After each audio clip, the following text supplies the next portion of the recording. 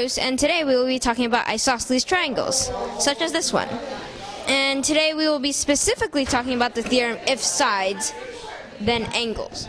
So an isosceles triangle has two congruent sides, which would be AB is congruent to AC, which we mark with some tick marks. But the theorem says that if sides are congruent, which means this only works for isosceles triangles, then angles are congruent. Even though this part is not actually part of the theorem, it would mean that angle ABC is congruent to ACB. Okay, let's try a proof.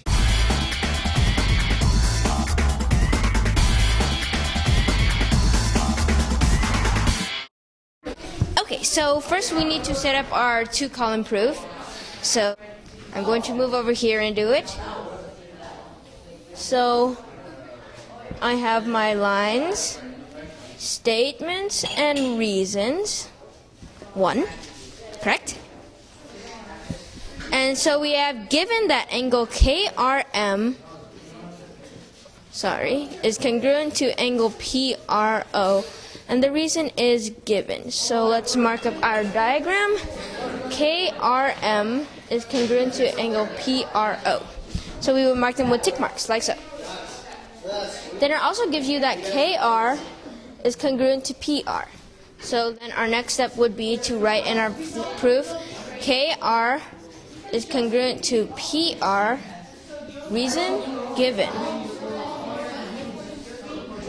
Then we know from the given theorem that if sides, then angles, if these two sides are congruent, then this angle must be congruent to this angle.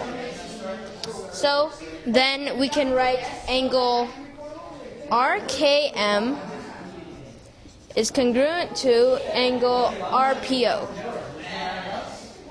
And the reason is if sides, then angles. And this theorem only works for isosceles triangles. So then our next step would be to say, since we want to prove that RM is congruent to RO, that triangle RKM is congruent to triangle ROP. And the reason is angle, side, angle, which is angle, side, angle right there. So then from that, we can say that RM is congruent to RO by CPCTC, which of course stands for corresponding parts of congruent triangles are congruent. Very cool. Now let's try another one.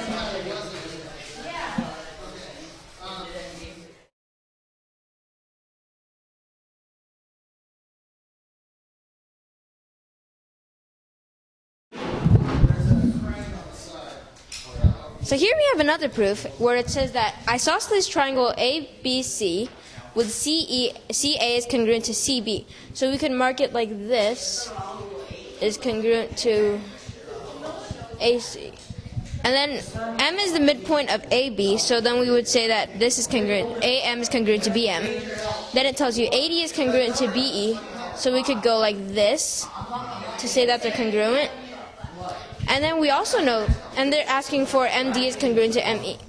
So to prove that MD is congruent to ME, we could prove that this triangle ADM is congruent to BEM. But we only have side and side. But we know that if sides, then angles. So if there are two sides congruent, then this is an isosceles triangle, and you can mark these angles congruent. Then we would have side, angle, side, and we would be able to prove triangle ADM congruent to triangle BEM. Okay, let's start.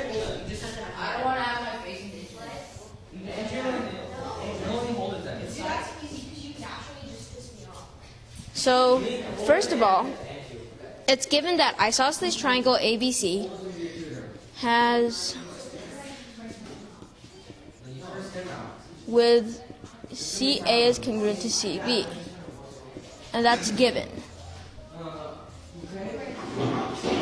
Then we can say that angle CAB is congruent to CBA by the theorem if sides, then angles.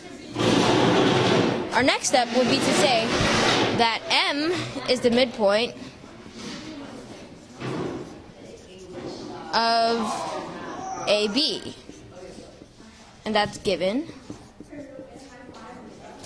So then we could safely say that MA is congruent to MB by the theorem that says a midpoint divides a segment into two congruent segments. Then, in our fifth step, we can say that AD is congruent to BE. And that's given. And finally, we can say that triangle ADM is congruent to BEM by SAS. The seventh step is MD is congruent to ME by CPCTC. So, now you know that you can use the theorem if sides then angles to prove that that an isosceles triangle has two congruent angles. So if you have an isosceles triangle like that, Mark like so, so that these two segments are congruent, you can also say that this angle is congruent to this angle. Thank you very much, and we hope you learned a lot from this video.